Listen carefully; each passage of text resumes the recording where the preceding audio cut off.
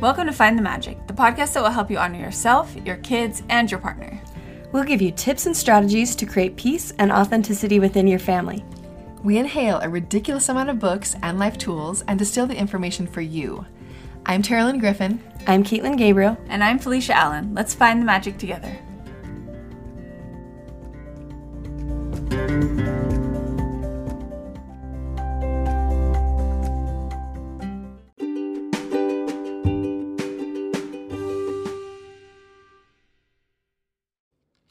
As moms, we deal with the big emotions of our little people, not to mention our own big emotions. And I feel like it is so important to take control of your own mental health so that you can be a happier mom and so that you can raise happier kids.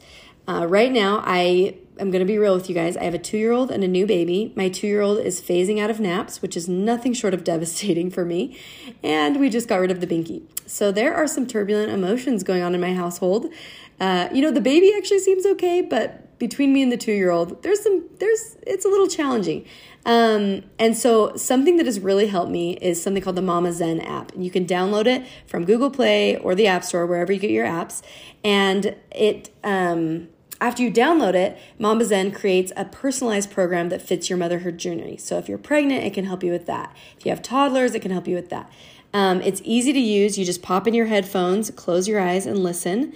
And something that I love is that the sessions range anywhere from 2 to 18 minutes long. So some of my favorite sessions is that one of them is actually the 4-minute de-stress session, which is so nice because sometimes in the middle of the day when I've been feeling some overwhelm, feelings of anxiety, I can just pop in my AirPods, take a listen for 4 minutes, and I can feel my body just de-stressing. It takes you through kind of a guided meditation, which I've really, really appreciated.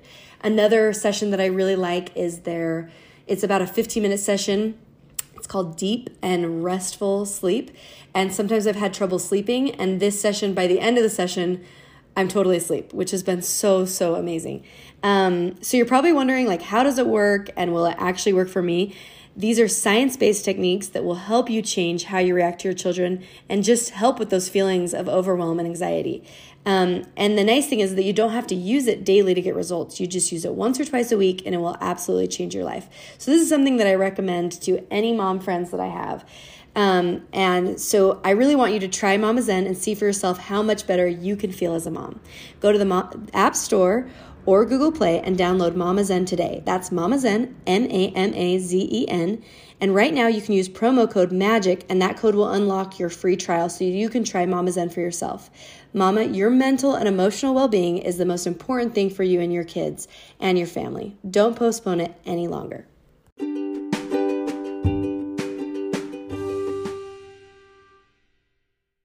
All right, everyone, this is Felicia. I'm going to start us off with a face palm to start on I don't even know if this is a face palm, but it came to my mind this morning. It's just something I've been thinking a lot about, and that is, I feel like as my kids are getting older, I have been feeling a little more I guess the word is angsty about... That's a nice word. Angsty. About, life purpose. Because when they're little... I still have really little kids, but as I'm moving into a stage where some of them are gone a lot of the day, and I think what's the right word? Not the beauty, but because that makes it sound like I'm not having fun anymore, but the feeling when little kids are little, when it's taking over your whole life and you almost can't think of anything else, is starting to wear off, that fog of the little kids. And I've been thinking a lot about what else, what's after the little kid time, because it can feel so all-encompassing, tiny kids, but it's as women and mothers, even if we're choosing to be a mom for most of our time, we're still going to have this whole life, this huge life past caring for people 24/7. Mm-hmm. That part of caring for tiny people 24/7 is only really 7 years long. Like, once your youngest is in like first grade, you have a whole daytime where it's like, what else do I want to do? And I have no answer to this question, but I've been feeling a little angst of like, there are a lot of things I want to do, but what would be the best choice for like me while still having that, connection and time with my kids that I want. And anyways, that's just my facepalm. Feeling a little like, what does the future hold? Angst. Mm-hmm. Existential Angst. issues. Yep. Yes. I like it. Angsty. Well, those are very, very good questions to be asking yourself. Because you're saying as Wes gets bigger, because she's 1? So you're saying you're looking into the future, saying what's going to happen. Yeah. Like what?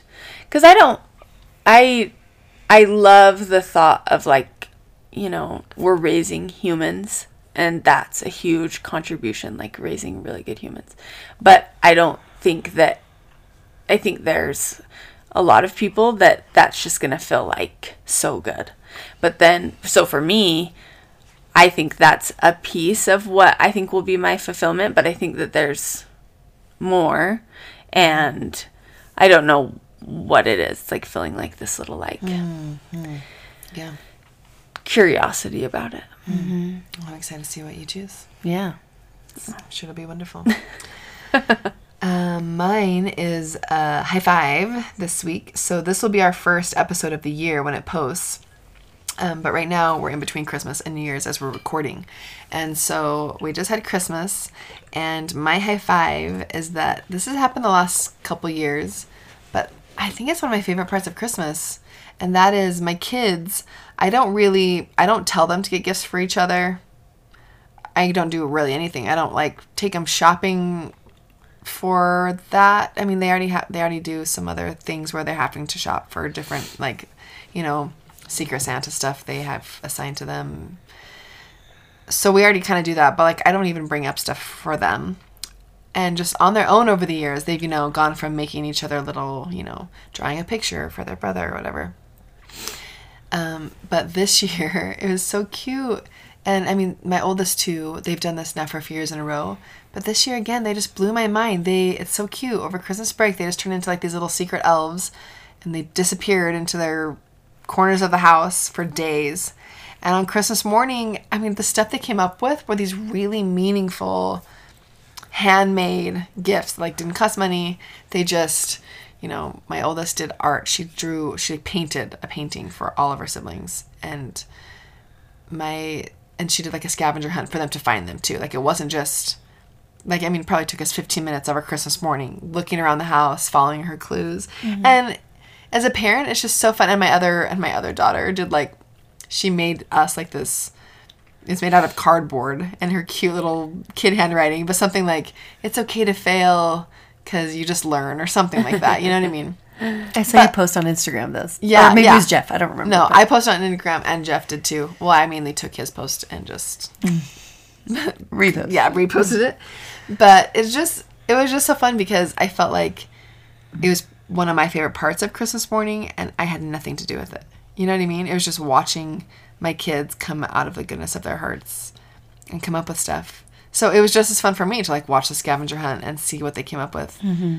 And I just loved it because I love it when your kids do something that you feel like is a good thing, but that there was no extrinsic, I didn't have to push it. Because I feel like so much of it as parents, we're asking them, remember we do this, remember we're trying to teach them so many things. So when they just do beautiful things on their own, it's really rewarding. So that's my high five to my kids for being wonderful gift givers. Yeah, that was fun to see on Instagram, Lydia's paintings. And anyway, that was really cute. Mm-hmm. I love that. Okay, so mine is also a high five. So we did an episode a little while back about the 4 Tendencies by Gretchen Rubin. And mine was oh my gosh. Obliger. Thank you. Okay, wow. I went blank on what. So typically I feel like, so yeah, I'm an obliger, which some things that really help me to be motivated and get things done is having some accountability with other people, because I think Like that just like helps me. And so something that me and Cam started a while ago, it's been a few months now, but it's actually been really successful for me. So I'm sharing this because for any of you other people that are also motivated by this kind of thing, I mean, I think honestly it works for anybody, no matter what tendency you are. But we got this little whiteboard just off of Amazon, and I'll post the link to the one that we use. But we got it, and then I just keep it in our master bath, so we see it, in the morning when we're getting ready for the day, and then obviously at the end of the day when we're getting ready to go to bed. And it's nice because then we've written on it, so like we have like 3 to 4 goals for each of us that we're working on, And then, so it's like for Caitlin, it has like my thing. So it's like I have certain things that I really want to get done, or that I'm trying to work on. Cam has the same thing. And then we have like some couple goals that we have. And the couple goals are actually more like weekly things. So it's more like checking off that we did them during the week. But it's good because Cameron is really good at remembering to like talk about it at night. So he's like, hey, like, how'd you do on these things? And it's helpful for me because I know throughout the day, I'm like, not that he's asking me like as like taskmaster. It's just like, hey, like, how did we do on like... It's an accountability part. Yeah, exactly. And so it's really nice because it helps me to do those things during the day because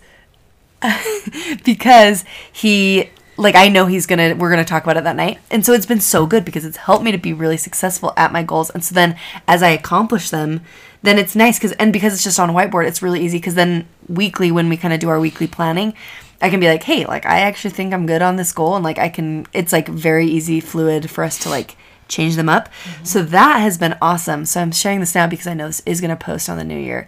And it's been super easy. And I think it's going to be a good system for us to kind of like maintain our goals and like to kind of be involved in each other's like accomplishments and like what we're working on. So it's been really fun. I like that. Yeah.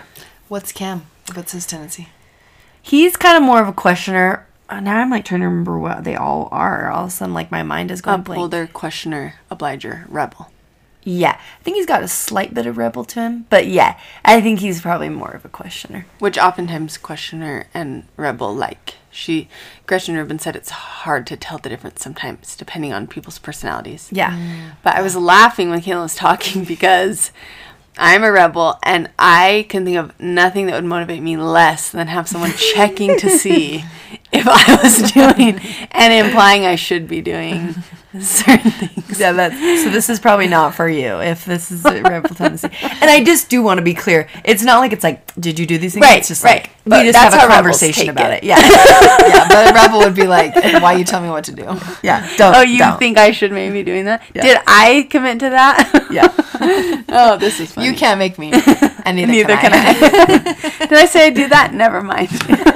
I'm out. Oh, that's funny. I love it. All right, so New Year's, we wanted to do an episode that motivates you for the new year, but we didn't want to load a lot on anybody's plate because sometimes the new year can feel like a little much. And so we decided we wanted to share some tried and true, tested over time, never going away things that can focus us in the new year and maybe just like a good reminder of things that can help us live more well-rounded. So probably things you've heard, but just a good refresh and help you recommit. Instead of giving you something new and like, oh my gosh, this is a big thing, we're hoping that by giving you these kind of classics, you're able to choose something that resonates with you today and either recommit, or it's kind of more of we're going for our whole life being consistent instead of this wave that sometimes happens at the new year where all of a sudden you have this spike of progress or goals and then it just disappears. We're trying, kind of the goal of this episode is, can we make our lives a little bit more steady? Right. You know what I mean? Yeah. More grounded. Can we have it be just a recentering and see if that works for you? Yeah. And we have some practices that for each of us have withstood the test of time that really help us to be in a healthier, cleaner space, both mentally, spiritually, physically. And we'll post, we have several other, because guys, this is going to be our 3rd year. Woo. Crazy. Which is amazing. So I'll also link our past New Year's episodes that do have kind of more like big new practices. Yeah. But we have, our 3 areas. So our first area today is going to be mental. So when it comes to mentally grounding ourselves and being consistent and being mentally healthy, there's so many good things. Mental health, though, is one of those things, the more I've lived and talked to my friends and seen people's life experiences, I think mental health is one of those things. It's like we're going to talk about physical and spiritual health, but either one of those, when you're not mentally healthy, it makes everything else seem not important, because it's like, well, I'm not even feeling happy. I'm not even feeling things right now besides misery. So I think when it comes to mental health, this is a really, really important topic. And there's a lot of so many factors that go into mental health. But one of them is just, first of all, recognizing, taking stock of yourself. Where are you? I like to rate myself from 0 to 10 to see what my state is. So 0 meaning like, I don't want to live anymore. 10 meaning like, this is the best bliss I've ever had. And for me, and I've seen therapists use this technique, and I've also, with my friends who struggle with mental illness, the benefit of just checking in with yourself to see where you are in a mental health place is you can notice trends. So if you're consistently saying you're above a 5, then you're living in the neighborhood you want to live in, right? But if you're consistently living in a place that's like 2 to 4, because we all visit that neighborhood, right? Like we all do. Often dwell on those times instead of seeing the really good times. So there's nothing wrong with like going into the neighborhood of a 2, where you're like, this is awful. But we don't want to live there. So if you even on a calendar, like I have a few friends who actually mark it on their calendar. They just write before they go to bed at night, like my average state today was a 5. And you start noticing, I am feeling consistently really, really bad. I need to do something to help myself, whether that's get professional help or use some of these tools that we're about to tell you that really can help. I see it as taking your medicine. Whatever your medicine is, consistently taking it. So for me and my own mental health, my number 1 mental health practice is meditation. Hands down. I notice the biggest difference when I'm not consistent on my meditation practice. My state, not immediately, well, a little bit immediately, but then it really starts plummeting after usually about a week of neglecting my meditation practice. And usually when I notice myself getting down, for me, it's like if I start dipping down and staying at like a 4, I'll notice, wait, what's happening? And I look at my life and I'm like, oh, I've been neglecting my meditation practice. Because it's that space, it's that coming in, fulfilling myself up with stillness and God, and allowing my brain to have a break that it doesn't even get in sleep. The kind of peace our brain can find during meditation is not the same kind of peace that it finds during sleep. And so I've noticed that it affects honestly every aspect of my life, but particularly my mental health. So that's my number 1. We'll post our episode. We have several episodes on meditation, but today what I want to focus on is, I think having a formal practice of meditation, setting time aside for it every day is, for me, crucial. But then also looking for times during your day to recenter in a meditative state. So for me, that looks like at stoplights, I focus on my breath and I take really deep breaths for the whole stoplight. Or when I'm with my children and I feel my patient skin wearing thin, I close my eyes and count to 10 and take deep breaths. So for me, that looks like going back to my breath throughout the day, throughout the entire day. And Eckhart Tolle, in his book, what is it? A New Earth. He says that somebody came to him once with like a self-help conference agenda. And they were like, which of these classes should I take? And he was like, well, they look great. I'm sure you're going to learn wonderful things in all of them.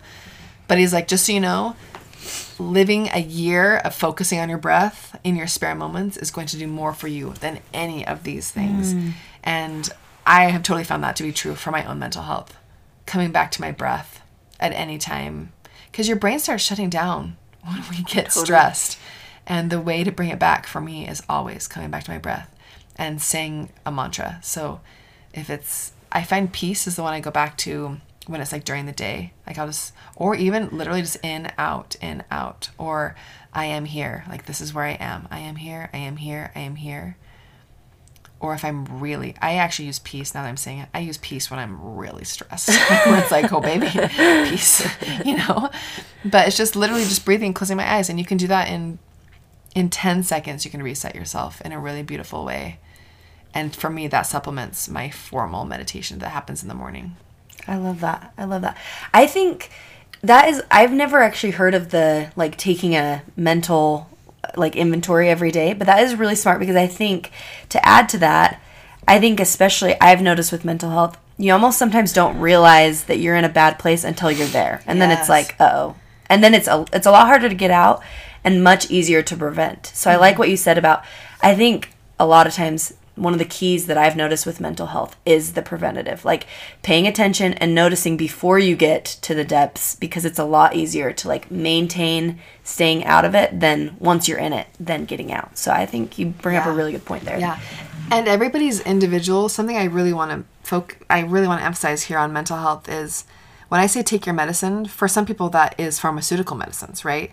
I mean, whatever your medicine is, finding what works for you is valuable, and there's no shame in whatever your medicine is.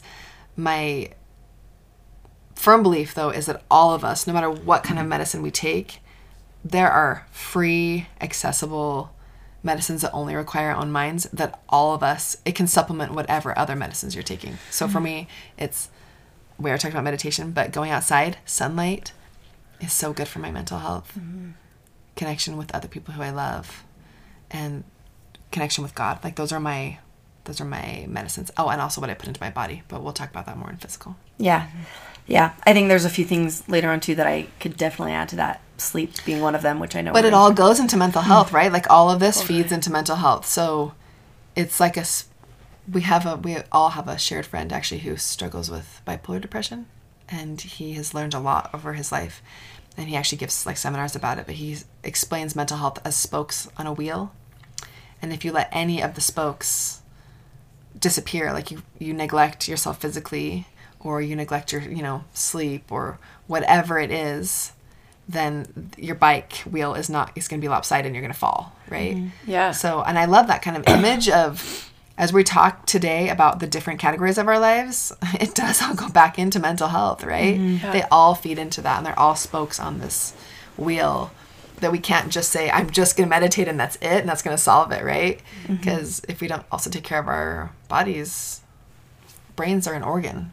Yeah. Right. Require a body, Yeah. And Tara Brach talks, she uses a bike wheel in a different metaphor, but she uses it for how meditation works if we are centered in, what's it called? The hub? I don't know. Yeah. Hub spokes. Yeah. She's like, when we have these different like spokes where something's pulling our mind, then like once you get on it, you get flung to the outside of the wheel and like feels out of control. Like, but if you can stay centered, then you're more able to like kind of have control of them all. Like it's like that grounding visual. So the bike, that's working. That visual is working. And she uses meditation as the hub? Yeah. I like that. Yeah. For me, because I've always just called it my Keystone Habit. Right. From other books. But I like the hub because, it is. For me, that is where it always starts. When something's way off, I come back to meditation, and it's easier for me to focus on everything else. Even fueling my body, even caring for my body, it starts still with meditation for me. Yeah. Because once I meditate, I feel present. I feel grateful for my body.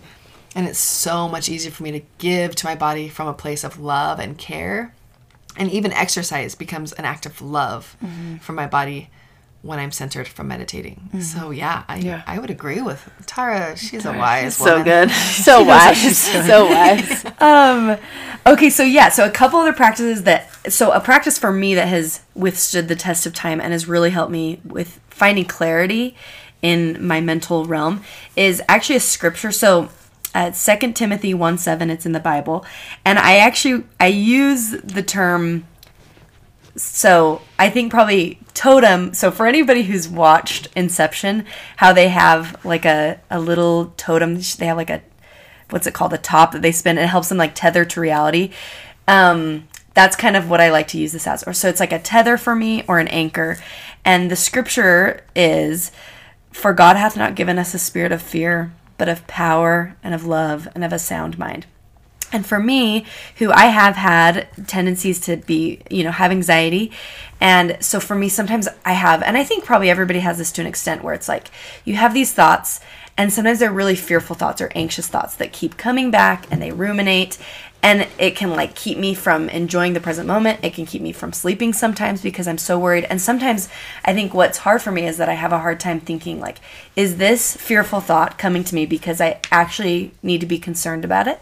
Because it's God helping, warning me about something or whatever it may be. Or is this actually not helping me? Like, is this actually just kind of harming me and like not helping me live in the present or whatever it may be?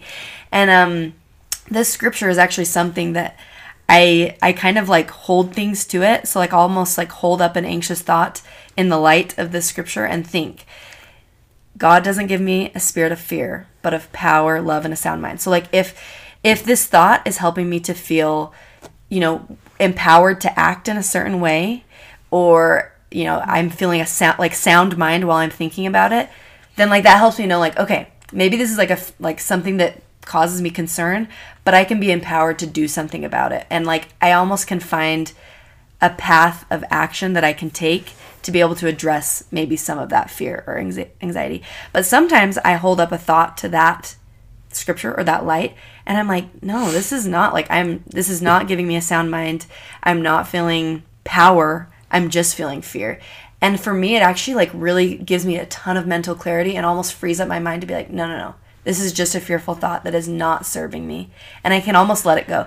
So that's actually like a tool that I use quite regularly. And it really has helped me to kind of like distinguish between fears that are maybe helpful and it's serving me, and things that maybe are just harming me and just causing me undue anxiety. And yeah, it's been really helpful for me.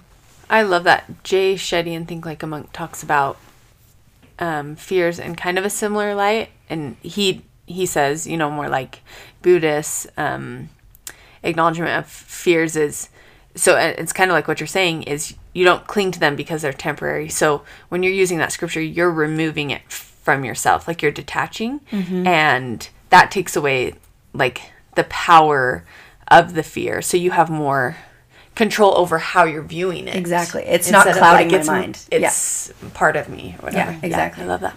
I love that it gives you the gift of allowing, because fear can be valuable when it's either our intuition warning us about something or where it's something we should be legitimately afraid of because it's going to hurt us. Right. But I love that because you're still allowing. You're not saying I'm never going to feel fear. You're saying I'm going to acknowledge it and maybe honor it if it is a warning. But by holding up to that light, do you find, because in my life, I find that 95% of my fears are actually just the kind that are circular and chaotic and not helpful. So I usually just say, okay, well, yeah, I'm fear. Hello. There you are. But I'm still going to do this in spite of you. You're not driving. Yeah, you're not driving. You got to hop in the back. Brene Brown? Yeah, Brene Brown. Yeah. We're going to do this speaking gig together, but you can't drive. But then there are times where it is like this is an actual fear, either a prompting or legitimately like this just is unsafe. Is that, would you say for the most part, that most of your fears are the first kind, that circular, chaotic, you can just put them to the side and keep going? Yeah, and it helps me because what you're saying, like, it's chaotic in my mind, and I think this is not a sound, like, it's not a sound mind. Like, when I hold it up to that, it's like, my mind is not feeling sound or grounded right now. And again, just like, almost, I think it's what you're saying of just taking time to honor it. That's another way of putting it, is like, I see you, I hear you, now I'm going to, like, measure you against this anchor that I have, and then I can decide, like, no, this isn't, like, yeah, this is just chaotic and it's not really That's helping. beautiful. And anxiety is something that so many people struggle with, so I'm really glad you gave that tool. Can you say the scripture one more time? Yeah, it's 2 Timothy 1, chapter 1, verse 7. Okay.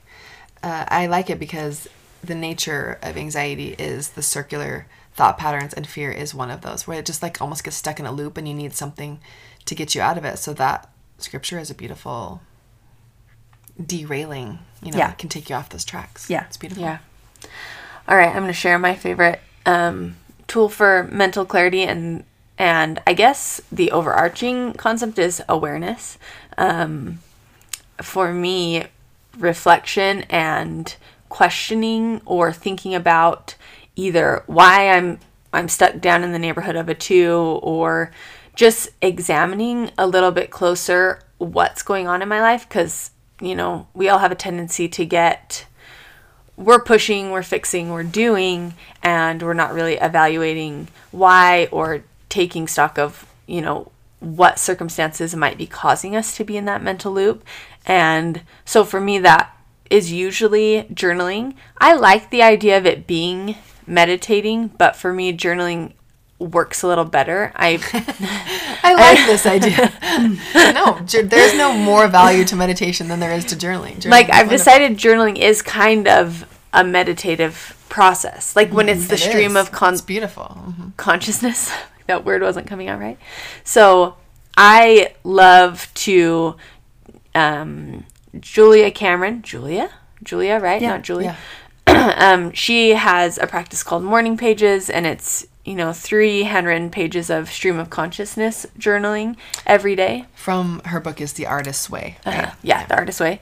And I don't hold it to a certain amount of pages. However much comes out. 3 pages is a lot. But I often type it. Sometimes I write it. Kind of depends on what kind of mood I'm in.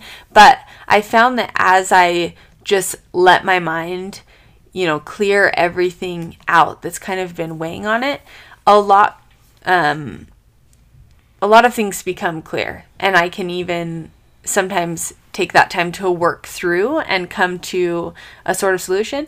Or sometimes it's not. Sometimes it's just, brain dump, and it's just that release of all those things that have been weighing on me cognitively. So I just think anything you can do to ease your day-to-day mental load makes room for that more authentic part of you that is creative and open and loving. So journaling really, really helps me with that awareness.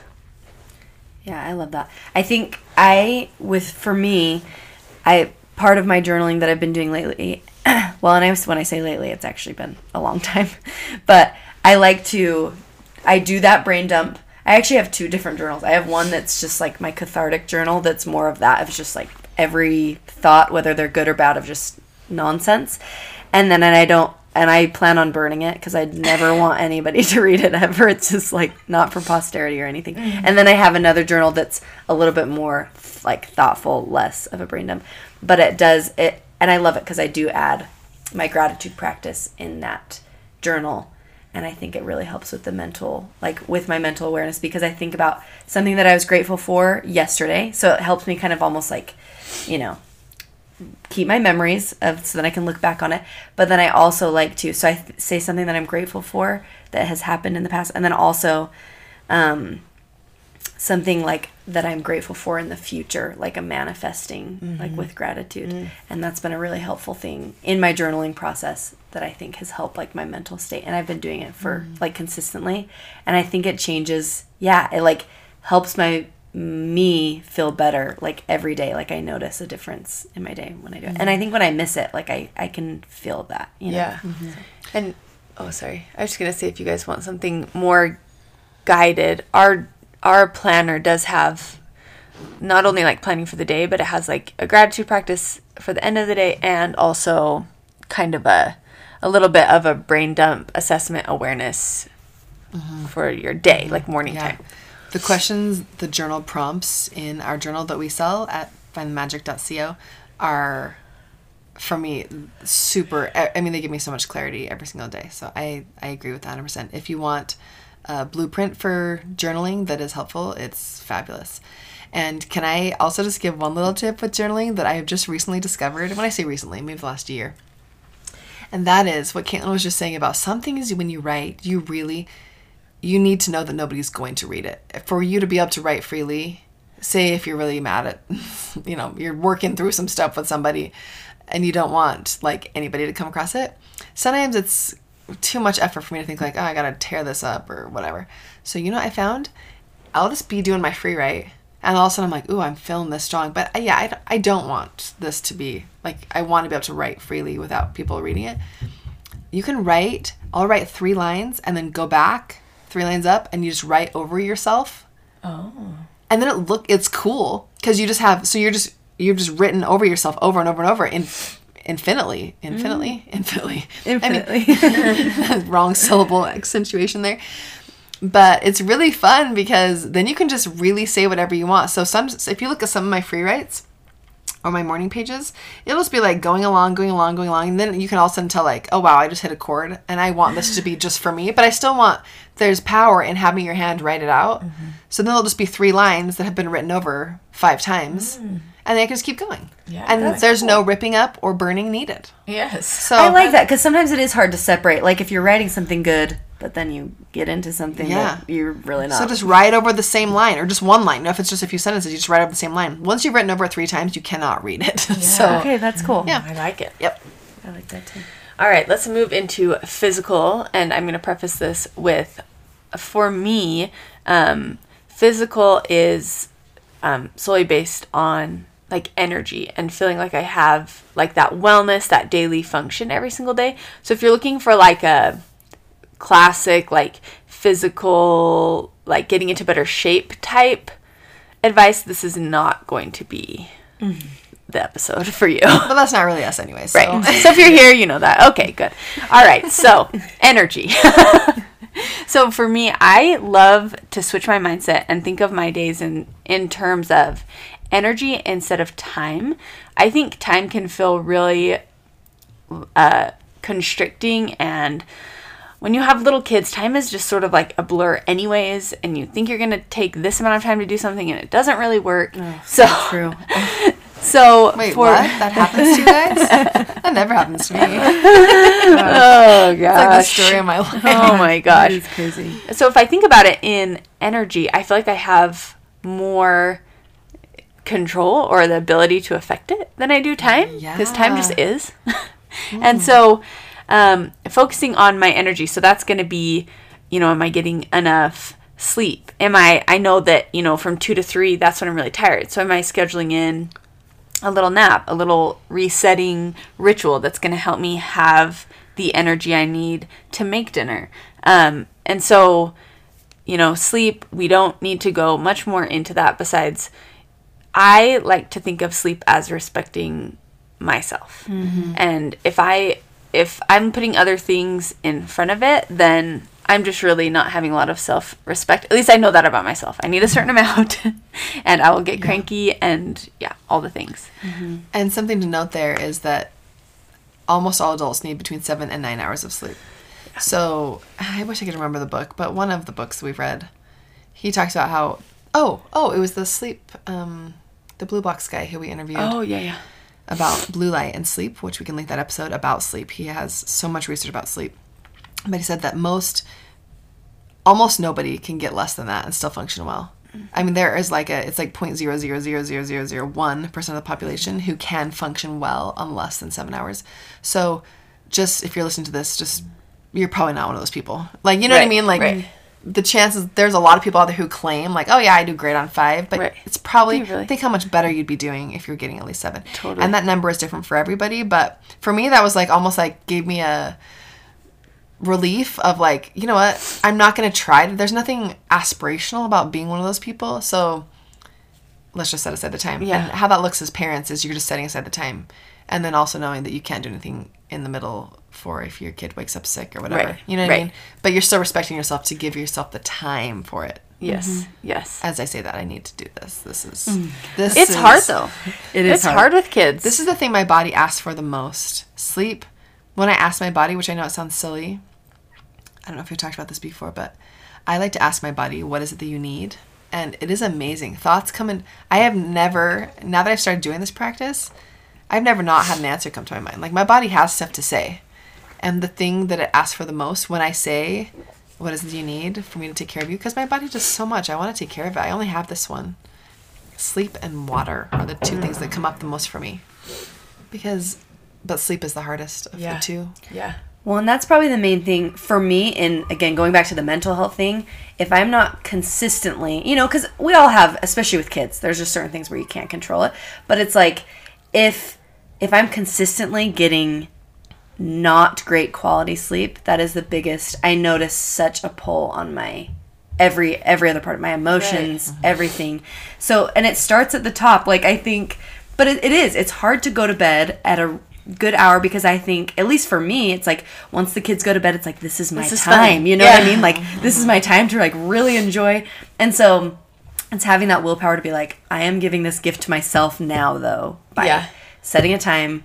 Yeah, something that's really helped me with that, again, is Cameron. Having Cameron on board with it, because it's so hard. If he is going to stay up and do something, I just want so badly to do it, because I'm like, oh yeah, like, let's do it.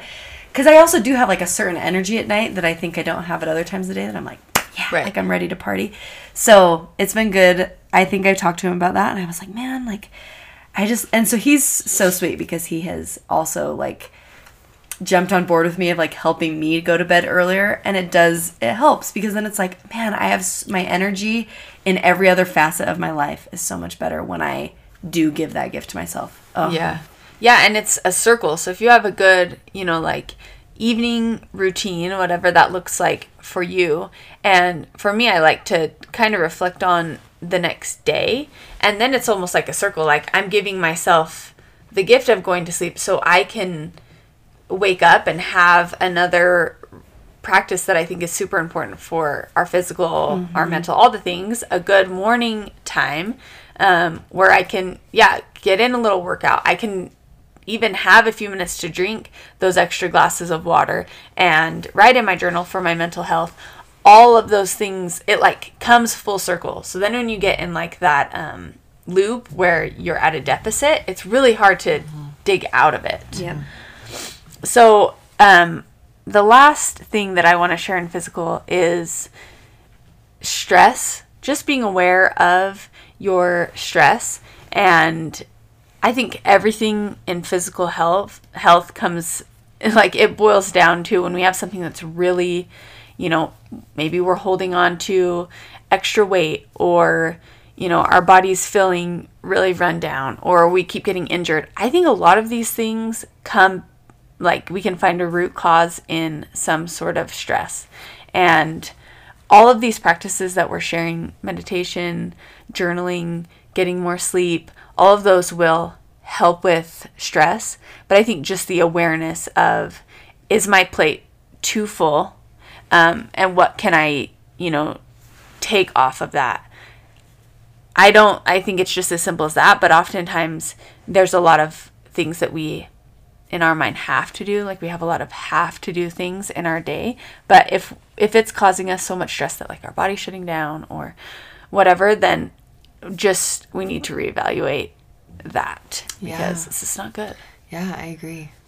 And something I would like to add to the concept of physical health is when it comes to, you guys know us, we're not, like, I'm not going to give you a workout and say, this is the workout that's the one for you, or give you a diet plan, because for us here, we don't really, like, diet culture isn't part of our philosophy at all, nor is exercising to force your body to look a certain way, because that's what matters.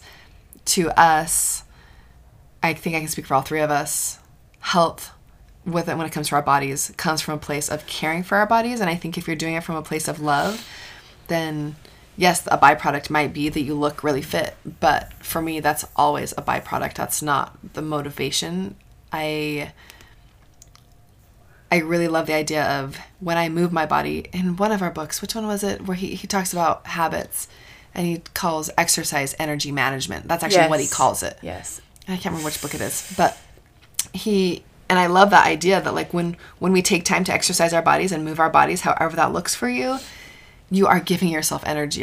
There is so much research out there that explains it. So instead of giving you like do this, this, and this, I would say find something that works for you. There's so many exercises out there.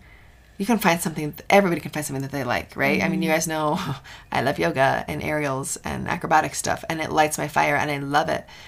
And also using my body and caring for my body. But for other people, that might look like biking. For some people, that might look like a 7-minute workout, which I used for years. When I had little tiny babies, that was my workout. 7-minute app workout. It's 7 minutes long. Mm-hmm.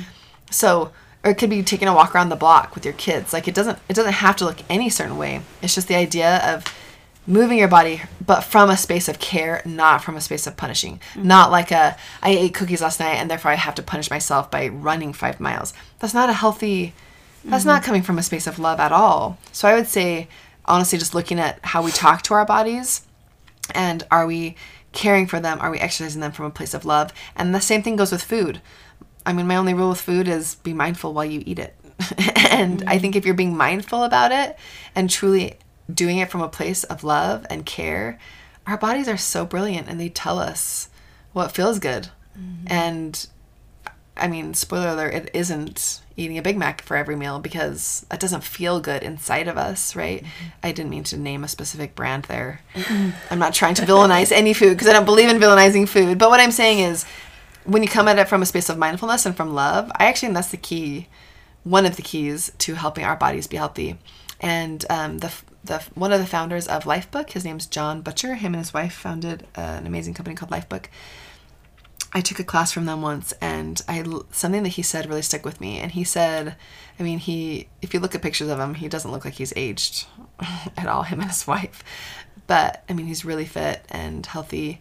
And he just said, what I do is I found what my body needs for food.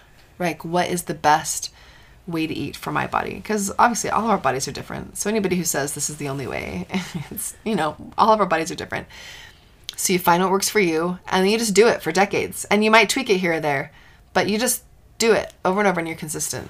And same thing with exercise. You find an exercise that works for you, that lights your fire. And yeah, it might change over time, but you get it in your brain of, I'm just going to do this for decades, right? And something about when he said that, it changed. This was a couple years ago. It changed my mindset of, I don't have to find a new workout every week. I find something that I like, and I can just do it for years. And if my body tells me that isn't working for me anymore, then I can shift. But it just changed my outlook of, it isn't this like roller coaster of, I do this really hard for a couple weeks and then I stop for months and then I do it really hard. No, all of it. It's just, we're looking at the long term here. We have this one body. How can we care for it? And those are just a few little tips, but it all centers on, for me, love, awareness, mindfulness, and looking at it from a space of energy and how do I feel? Yeah, and thinking of it in terms of care and not trying to change or like force your body to be something different. But how can I love my body and care for it, I think is a really good question. Because if we do it from a place of fear, or as we despise our bodies, none of that kind of motivation doesn't last by nature. Right. Just like when we talk about motivating our children by fear, it gets us short-term results, but that kind of stuff doesn't give our children long-term results, so it doesn't give us long-term results either. Yeah. I'd like to add with that I think we've talked about sleep with our physical well-being, as well as some sort of exercise practice that also helps with our physical well-being.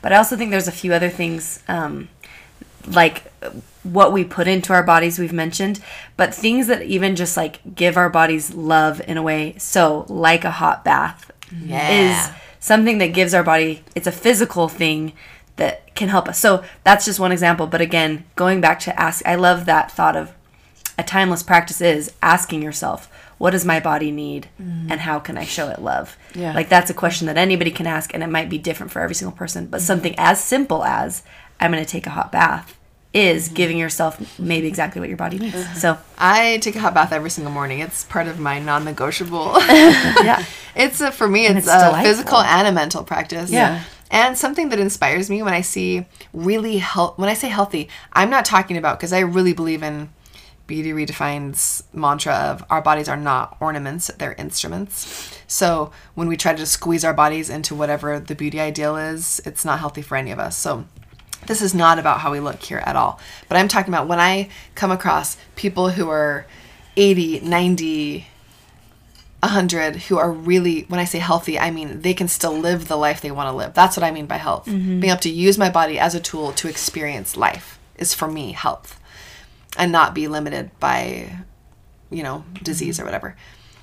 Oftentimes, when I talk to them, they've had practices that have lasted decades and decades. Like one of my old neighbors, he used to hike up this really steep hill in the mountains every day for years, right? And a lot of times it is walking, but I know older people who for like 20 years have walked every day for 10 miles a day, and that sounds excessive. as I say that, I don't even know how long they're walking, but you know what I mean? Like they'll go for an hour walk every day and it's part of their practice, and it's mental and it's physical. Or the same tea with their cream of wheat, with their blueberries every morning. It's just this consistency from a space of this is the practice. Like this is my practice, not this is my sprint that I'm doing and then I'm not going to do anything for a decade. Yeah. You know? Yeah, totally. Yeah, for sure. I have also heard of studies of people who live the very longest. I'm not sure I understand. Oh, sorry, Siri. There's no rhyme or reason, really. It's not like any of them are exactly the same in any sort of way. It's just the consistency of what works for them. All right, so we're going to move on to spiritual. The spiritual connects a lot with mental. For us, honestly, that connection to God, the divine, something bigger than us is, where a lot of our mental practices come from. So we have touched on, journaling, meditation. Those are all going to enhance your spiritual connection. I also wanted to share that oftentimes with our life, we want to know where, what is our most authentic path. And I think we seek to find what that is outside of ourselves a lot. And there is a myth that God asks these different animals, where should I hide myself from humans? Like, where should I, have them find me? And, one animal says, like, in the mountains or at the bottom of the ocean, that will be the hardest place. And a mole who's blind comes up and says, hide it in them. They'll never find you inside of them. Like, that will be the hardest place. And I just love that metaphor for the soul and for God.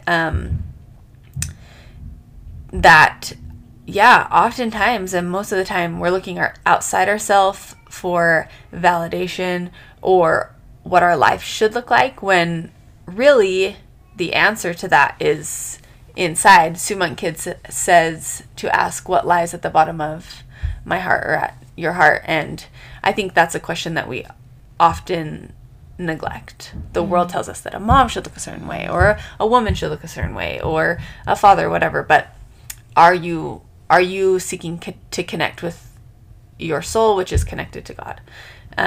So that's my favorite spiritual practice, is finding my authenticity through that question. That's a beautiful question.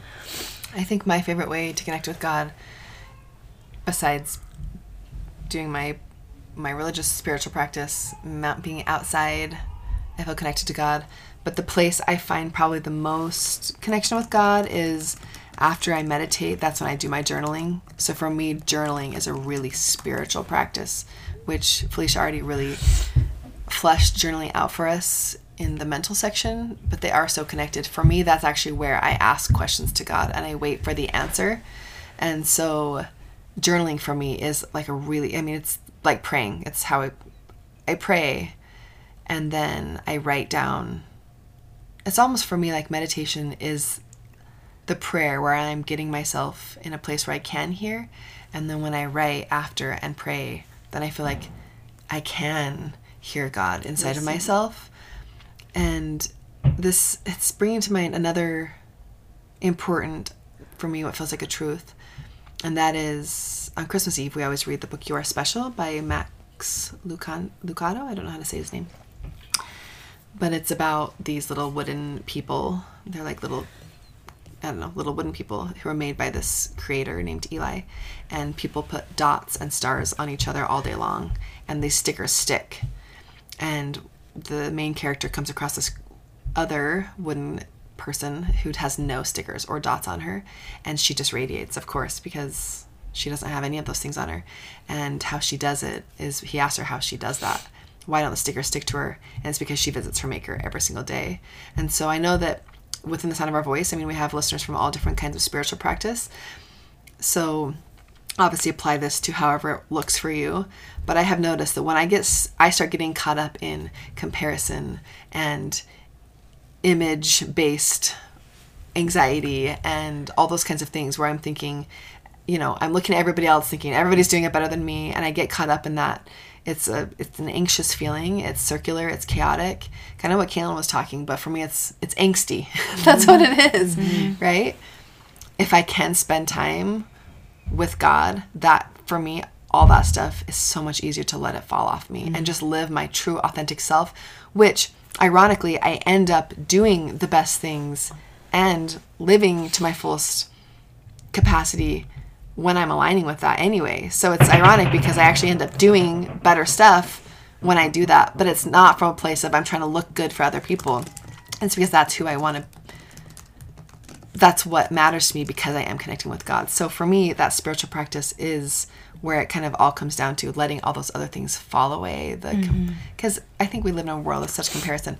And I have to say, you guys might hear some background sound. We are recording in Felicia's basement, and I think her kids have woken up. They've just woken. So anytime you hear cute little things above us, it's just evidence that we are mothers and we live with children. So That's true. I wanted to add to that because I think when we connect with God, we are able to live our best selves and like be at our highest place when we are really able to connect. And you mentioned like using journaling as a practice to kind of like as a prayer practice. I also sometimes like if I'm able to do a walk, I sometimes think of that as like a way, like a time to pray to God, but then obviously just like setting time to just kneel and pray to God. So I love all of those things. I feel like I've used all of them, and I feel like they're all great ways for someone who's thinking like, okay, I would like to connect better with God. What are maybe some ways to do it? Those are a few ways. Like being able to write it. Sometimes writing it helps me stay focused, because sometimes when I'm praying, just like kneeling, my mind starts to wander, and I'm like, what am I been thinking what about am I this even whole time? thinking about? But when I write it, it almost keeps me focused and engaged the whole time. And I feel like I've had some really beautiful prayers and conversations with my Heavenly Father as I write them out. And I feel like I'm able to actually like almost be a little more sincere and engaged when I do that. So that's been really helpful. I agree. All right, so the last little bucket we're going to talk about is outward circumstances. This is going to be your job, friends, family. We are impacted by the people in our life, obviously, all the time. And so I'm going to share my first little tip for having good, healthy outward circumstances. And that would be to really examine and express your expectations and work those out with the people that you interact with. Also, I like to remember in my mind that should is a naughty word, so stop shoulding. So all of these unmet or unexamined expectations require so much emotional bandwidth. So when we are doing stuff because we think we should and we haven't set a boundary or looked at an expectation around something, it is so exhausting. I think it's Brene Brown that says boundaries are the distance at which I can love you and I simultaneously. Is it? Oh, I don't know, but I do love that. I feel like it's her. it sounds great. So it must be. Yes. But so just thinking of that, if I can love you and me simultaneously, that means that I have set a healthy, examined, and expressed expectation. I'm not doing something because I think I should. You aren't also. So just getting really clear in this new year around, that feeling, you're all annoyed, you're all frustrated because you're doing something that you think you should, but you haven't chosen it or examined it. Just really get clear on those things, because that has helped me so much in situations where I've been really frustrated and I realize no one's making me do this. Like, I'm just saying I should do this. So get clear on those boundaries would be my first tip. Mm-hmm. And my main tip on this area is service. So we have we've talked a lot on our podcast about giving from a place of wholeness, that we don't want to give from a place of emptiness where we're just serving, but never finding fulfillment at all ourselves because we just feel empty. But we also don't want to be on the other end where we're just being selfish all the time. So for me, serving is a place where we can find so much meaning in the outward circumstances of our life, and it also aligns it helps us center, kind of like the dots falling off I was just talking about, talking with God. When we do service, it also makes all the little petty circumstances in our life not even matter anymore. You know, it's difficult to get so caught up in our own self-pity when we're serving somebody outside of ourselves. So Gandhi said that service which is rendered without joy helps neither the servant nor the served. Now, I hate to disagree with Gandhi, but I would actually say there's still some good. But I mean, the people who you're serving can feel it when you're not feeling joy about it. And yeah, it definitely makes you feel resentful. So that's not like you're just empty giving. But then this next line is one of my favorites. It says, "But all other pleasures pale into nothingness before service, which is rendered in the spirit of joy." I think if we can do the things that are taking care of ourselves, filling ourselves up spiritually, physically, and mentally, there's so much meaning and purpose in then rendering from a space of fullness and joy other people. So that could look like when I was a teenager, I went to Africa on a humanitarian trip, and I love something that they did. They didn't just take us on the trip. We had to volunteer 100 hours of service in the year leading up, and 50 of it had to be in one place. Because their whole point was service isn't just one big act. Service is relationships and being consistent, finding the actual joy in service. And it made me love service so much. Until it was probably a couple years before I had kids, I actually did volunteer regularly at places because I found so much joy from it. And now that I have little kids, most of my service is just rendered at home. And that service counts as well. Mother Teresa said, if you want to change the world, go home and love your family. There is beautiful service just to be rendered in the walls of our own home. But I think finding joy in that service is one, for me, of the biggest values in changing our outward circumstance. Just that spirit of generosity and serving others. I love that. All right. I think that's a beautiful place to end on this almost new year. We hope that you guys found some timeless traditions that you can take into your own life. All right, let's find the magic.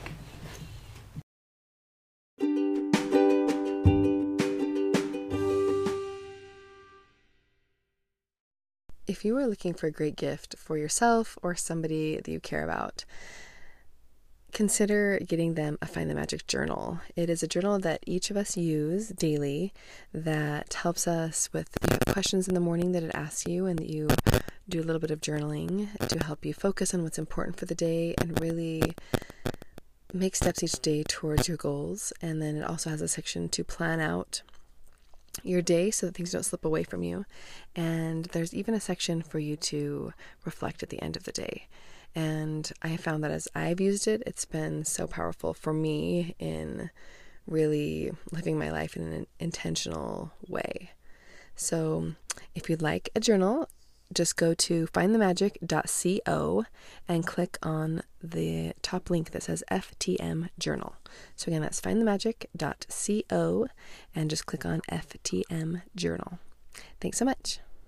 Mom deserves the best, and there's no better place to shop for Mother's Day than Whole Foods Market. They're your destination for unbeatable savings, from premium gifts to show-stopping flowers and irresistible desserts. Start by saving 33% with Prime on all body care and candles. Then get a 15-stem bunch of tulips for just $9.99 each with Prime. Round out Mom's menu with festive rosé, irresistible berry chantilly cake, and more special treats. Come celebrate Mother's Day at Whole Foods Market. Hey everyone, Caitlin here. I just want to thank you all for listening to Find the Magic. We are so thankful for you, our amazing listeners, and we think of you as some of our best friends. This was a review that I read recently that I absolutely loved. It said, "The only podcast I religiously listen to. This podcast saved my motherhood. I listen doing laundry, walking, making dinner, sneaking those AirPods in so no one bothers me wherever I can. The mamas are like having coffee with best friends." And can I just insert here, I love this. Amen. They keep it so real. And during the pandemic, bless you girls, this time is so challenging. Sometimes I feel like I am barely getting by, but they make me laugh because they remind you that everyone is going through this thing called life and motherhood even now. Hugs and love from MJ. I just absolutely love this review, and these reviews mean the world to us, and we read every single one of them. So not only do they mean so much to us, but they actually really do help us here at Find the Magic. So I wanted to invite you guys, if you haven't already left a review for the podcast, we would love for you to, because it truly does help us grow the podcast. And we just want to thank you, all our friends, for listening and for being here with us.